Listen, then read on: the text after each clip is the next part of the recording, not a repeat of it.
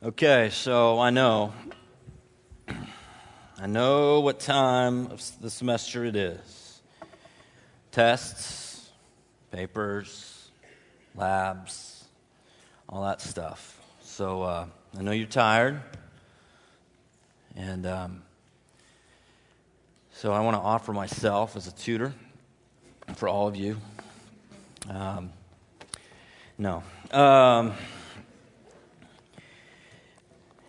Anyway, on a more serious note, this fall retreat that we're doing, it's something that we do every year, and it's a great way to get away from the regular routine, I guess, of your campus life, and go to Camp Vesper Point's a beautiful camp up on a lake about 45 minutes from here, and usually we just have beautiful weather, so it's a great chance to just get together. And the crowd's a lot smaller, and it's a great opportunity to meet some people and just relax. And we're going to do something a little bit different this year. If any of you are interested in being baptized, would you come and talk to me after Tuesday night tonight in the back where we usually have prayer, in that back little foyer right there where Hayne is usually, if you remember him from last week. So I'd love to talk to you about that if any of you are interested in that. But tonight we're continuing this series on the 10 Commandments. And if you remember, if you were here last week, I'm just going to kind of jump right into it. If you're here last week, we did something a little bit backwards. We talked about how the commandment where God says, you shall not make for yourself any carved images. And then we talked about the why of that first, for he said that he is a jealous God. And we talked a lot about what jealousy looks like in our lives, but what divine jealousy is like. And then you might remember we also talked about what is that difficult passage that talks about him visiting iniquity, but then showing love to 1,000 generations. So we talked about the why, and we've been talking about these commandments are really the kind of the what, the why, and the how of worship. Well, we're going to back up now, and let me, Max, if we can put up that Exodus passage just to kind of refresh your memory a little bit. And I'll just begin at Exodus 21. It says, God spoke all these words, saying, I am the Lord who brought you out of the land of Egypt, out of the house of slavery. And then these first set of words that he says is, you shall have no other gods before me. You shall not make for yourself a carved image or any likeness of anything that is in heaven above, or is in the earth beneath, or is in the water beneath the earth. You shall not bow to them or serve them, for I, the Lord your God, am a jealous God, visiting the iniquity of the fathers on the children to the third and the fourth generation of those who hate me, but showing steadfast love to thousands of those who love me and keep my commandments. So we're going to be looking at this deal about the carved image and what that's about. Now, I'm going to admit something, that this is going to be probably a hard one for us to get a handle on. Because we do not live in a country necessarily like a lot of countries do, where the predominant religion is one of man-made shrines or temples with gods that have visible images. We do not live in a country necessarily where we drive down the street and we see a representation of the God that is worshipped in that town. But that is not true for a large number of people in this world. So we kind of have to get our minds around this idea that maybe there's something more to this. What was God saying? Why was this important for him to tell his people and for this word to be received by us, that we should not make a carved image? We should not take something and worship and serve it. Something that is made by human hands should not be worshiped and served. Why was that so important to God to let his people know that? Now, to do that, I think that we actually need to go to another passage of Scripture. And I'm going to set this up a little bit. This comes from the prophet Isaiah hundreds of years later. Isaiah prophesied about 700 years before Jesus walked on this earth. And Isaiah is known as one of the prophets that really speaks a lot about the coming of the Messiah King. If you go to church around Christmas time, many of the prophecies that speak of the birth of the Messiah come from the prophet Isaiah. He's by far one of my favorite prophets to read. And this passage from Isaiah chapter 44 really talks about the ridiculousness of this idea of idol making. And so we're going to look at that. We're going to just go ahead and jump to Isaiah chapter 44. And Isaiah is speaking. You know, the Lord is speaking through Isaiah here, and he's saying the blacksmith. Okay, and again, we have to we don't live in a world where we ride around on horses and there's blacksmiths forging horseshoes out of but just, you've seen movies, you get what this is about, right? The blacksmith takes a tool and works with it in the coals. He shapes an idol with hammers, and he forges it with the might of his arm. But then he gets hungry and loses his strength. He drinks no water and grows faint. I'm going to stop right there for a second. I want you to picture with me that what Isaiah is going to do, he's going to compare two images of idol makers, out of metal and out of wood. And the blacksmith is the one that works mightily to forge this metal by his own strength into something that he will then worship. Now, what does this have to do with us? Well, I think that this we could identify in our own lives and maybe even call it the blacksmith syndrome. And what I mean is this. How many of you have ever worked for something so hard? I mean, you have set a goal. You have made vows to yourself. You've made vows to other people. And it could be getting a grade in a class or a comment from a professor, a certain recommendation, a certain job, a certain guy, a certain girl.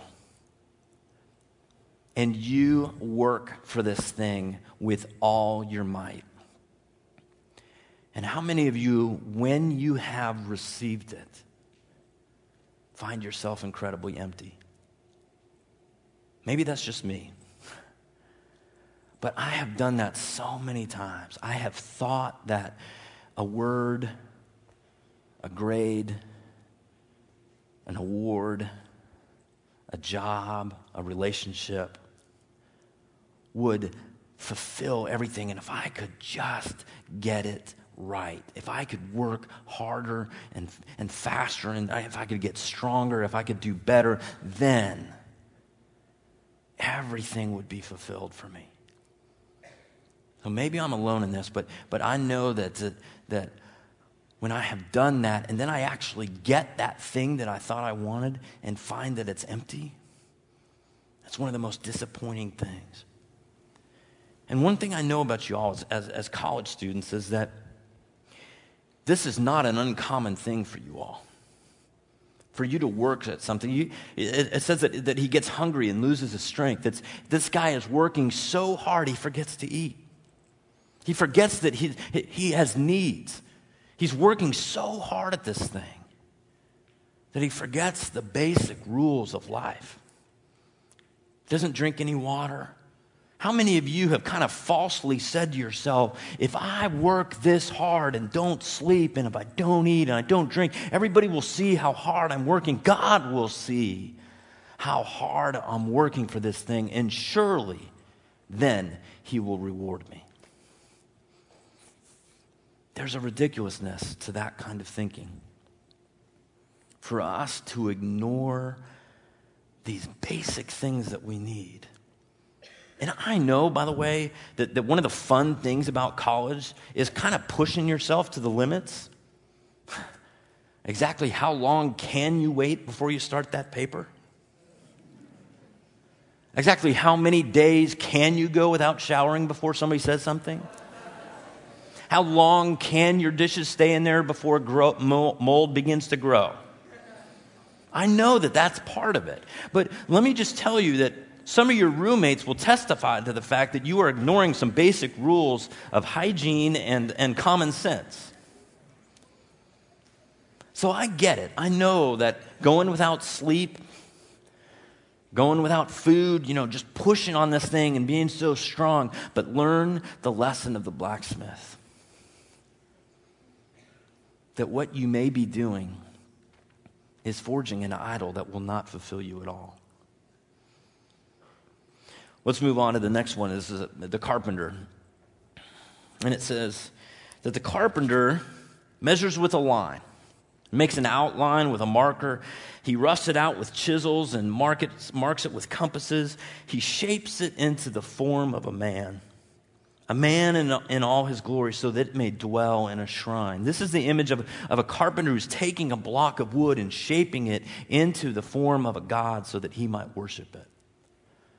But then listen to what it says, that he cuts down cedars, perhaps a cypress or an oak. He let it grow among the trees of the forest, or planted a pine, and rain made it grow. And then it's man's fuel for burning, that this wood was given to man by God to fulfill some basic needs. Some of it he takes and warms himself, and he kindles a fire and bakes bread. But then he also, with the same wood, fashions a god and worships it. He makes an idol and bows down to it. Half of the wood he burns in the fire. Over it he prepares his meal. He roasts his meat and eats his fill. He also warms himself and says, I am warm. I see the fire. From the rest he makes a god, his idol, and he bows down to it and worships. And he prays to it and says, save me. You are my God. And I'm going to stop there. See, the carpenter syndrome is different than the blacksmith syndrome.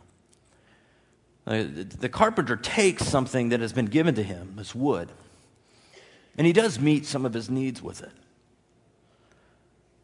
In other words, he takes something that is good, but then distorts it into worship.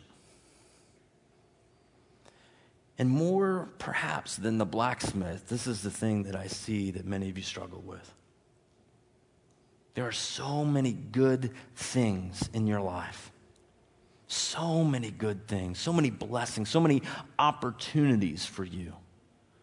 So many things that are presented before you. Friendships, relationships, work opportunities, service opportunities, ministry involvement things. You can see all these good things in your life. But it becomes harder and harder for you to discern what to say no to. And sometimes what you end up doing with some of these things that are indeed good and given to you as a gift, and instead begin to actually worship them. Let me give you a couple of examples. I think an obvious one is a relationship. God said in the garden, it's not good for man to be alone. He created us to be in relationship.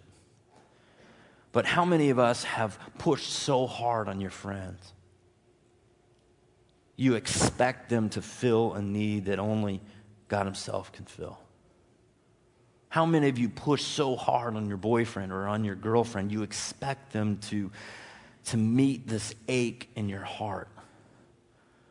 Now, I'm not standing up here and saying that these relationships, these things are bad. They're actually good.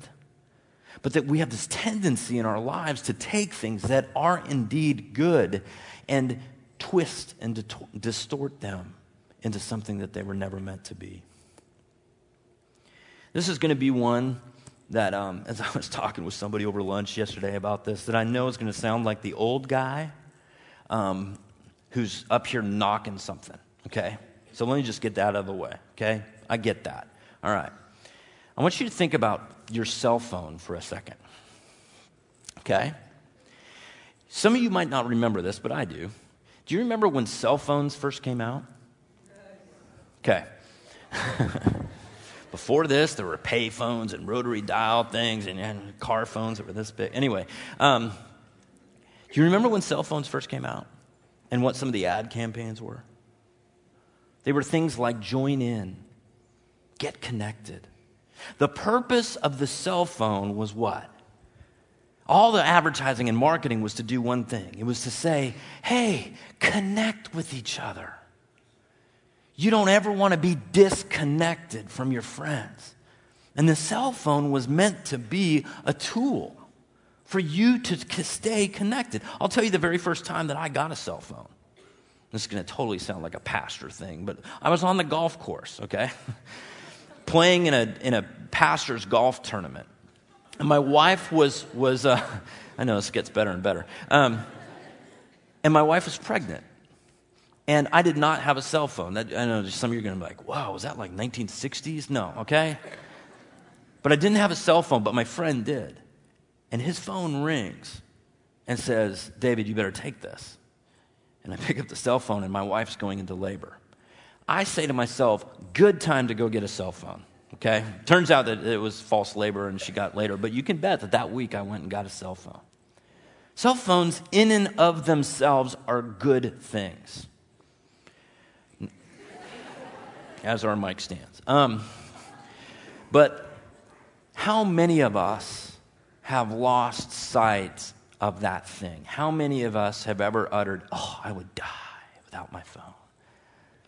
How many of us would say, oh, I don't know what to do without my phone? How many of you are with your friend walking together and talking, each of you, to somebody else on your phone? Okay. Now, am I saying that you've turned your cell phone into an idol or a god? I'll just leave it alone for a second. But what I'm saying is that do you see that we have this tendency to take things that actually might be good but distort them beyond what they were supposed to do? So much so that when at the instant you walk out of class, you flip open your phone, you see who's called, you see how many messages, and you text everything. Is that bad? Am I the old guy up here going, oh, culture sucks? No.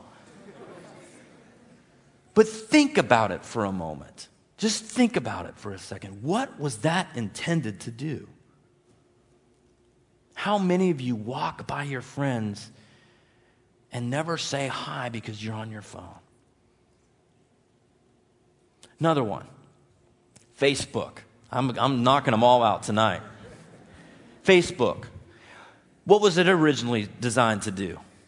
Connect people, right? Find your friends. You always wanted to figure out, and some of you guys I know do this. You stalk girls on it all the time. But you're trying to find your friends. Now, this is going to be shorter. How many times do you get on Facebook really with the intent, I want to see what my best friend is doing? You don't do that anymore, do you? You want to see who's messaged you, who's invited you to something, right? It's lost what it was originally meant to do, right? Do you see how we do this? John Calvin, famous theologian, says we are idol-making factories. We have this, we can't almost help it.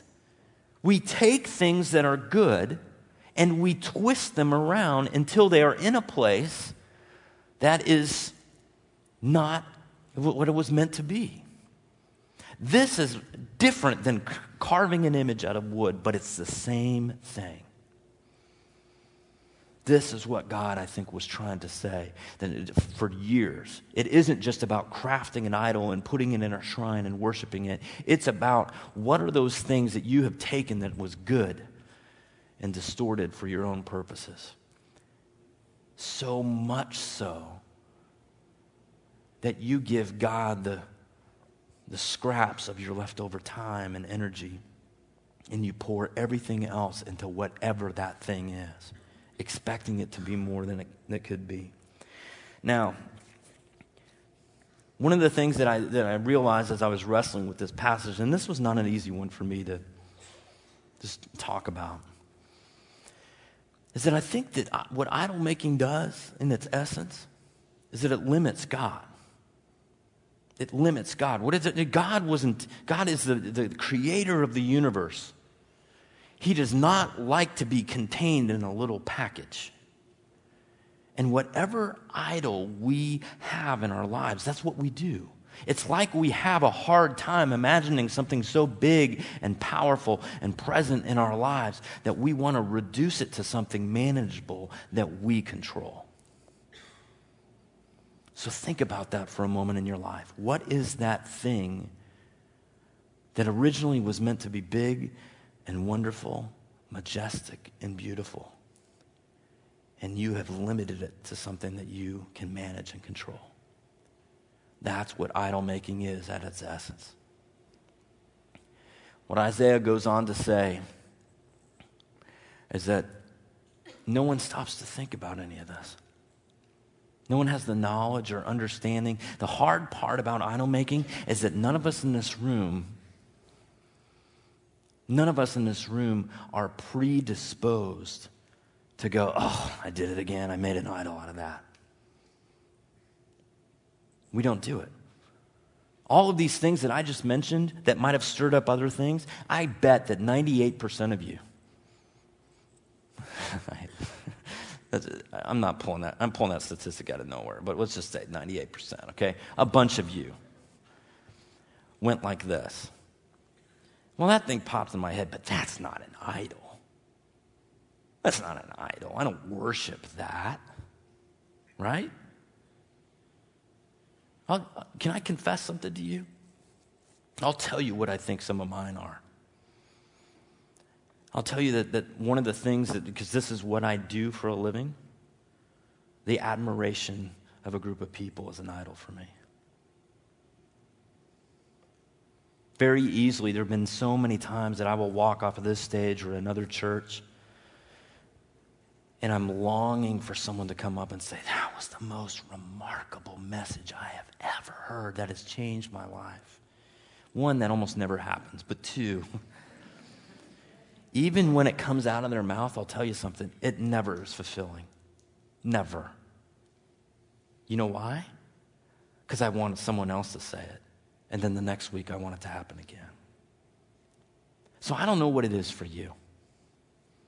But what is that thing that you are so desperately longing to hear or have in your life that you can hold on to and manage and say, look at this, look at what I have done?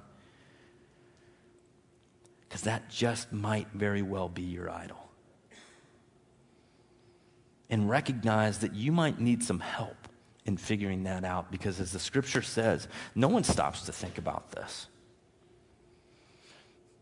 I've said this before on this stage. When Jesus says to repent, it means to think about the way you think. Stop and think.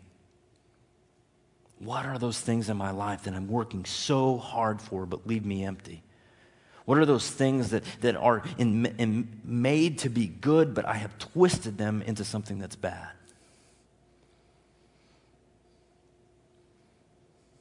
Let me go back to something, because I recognize from having spoken to college students for a while that sometimes this is what some of you might walk away with, and I want to stop it. I don't want any of you to walk away tonight and go, I think that guy was saying that cell phones are evil and Facebook is evil. I'm going to get rid of Facebook. Relationships are evil. No, I did not say that. What I'm asking you to do is to think about your life.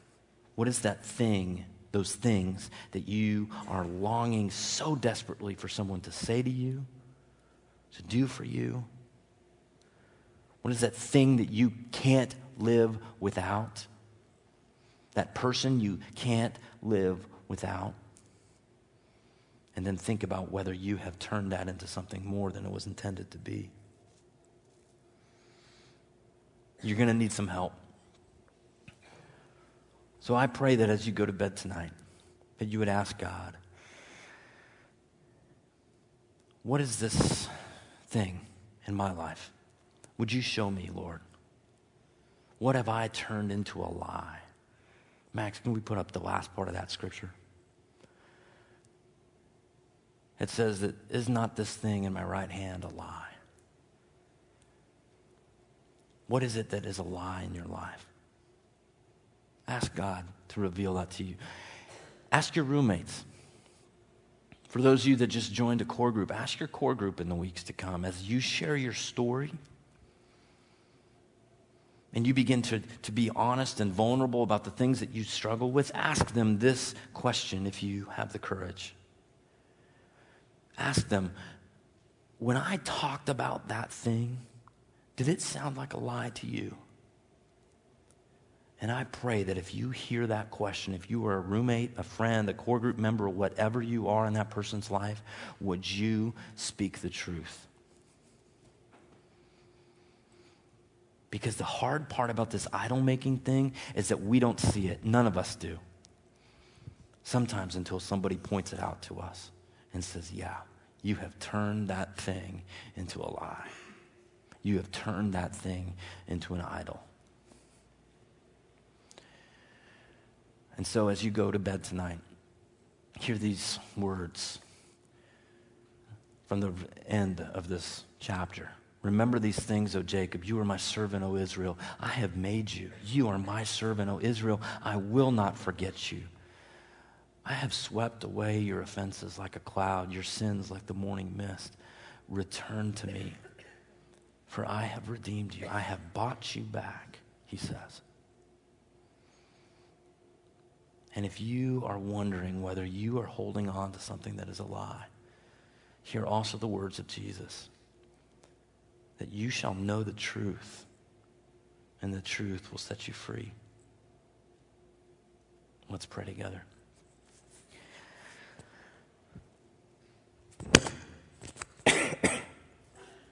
Our gracious Heavenly Father, we are excellent at making idols.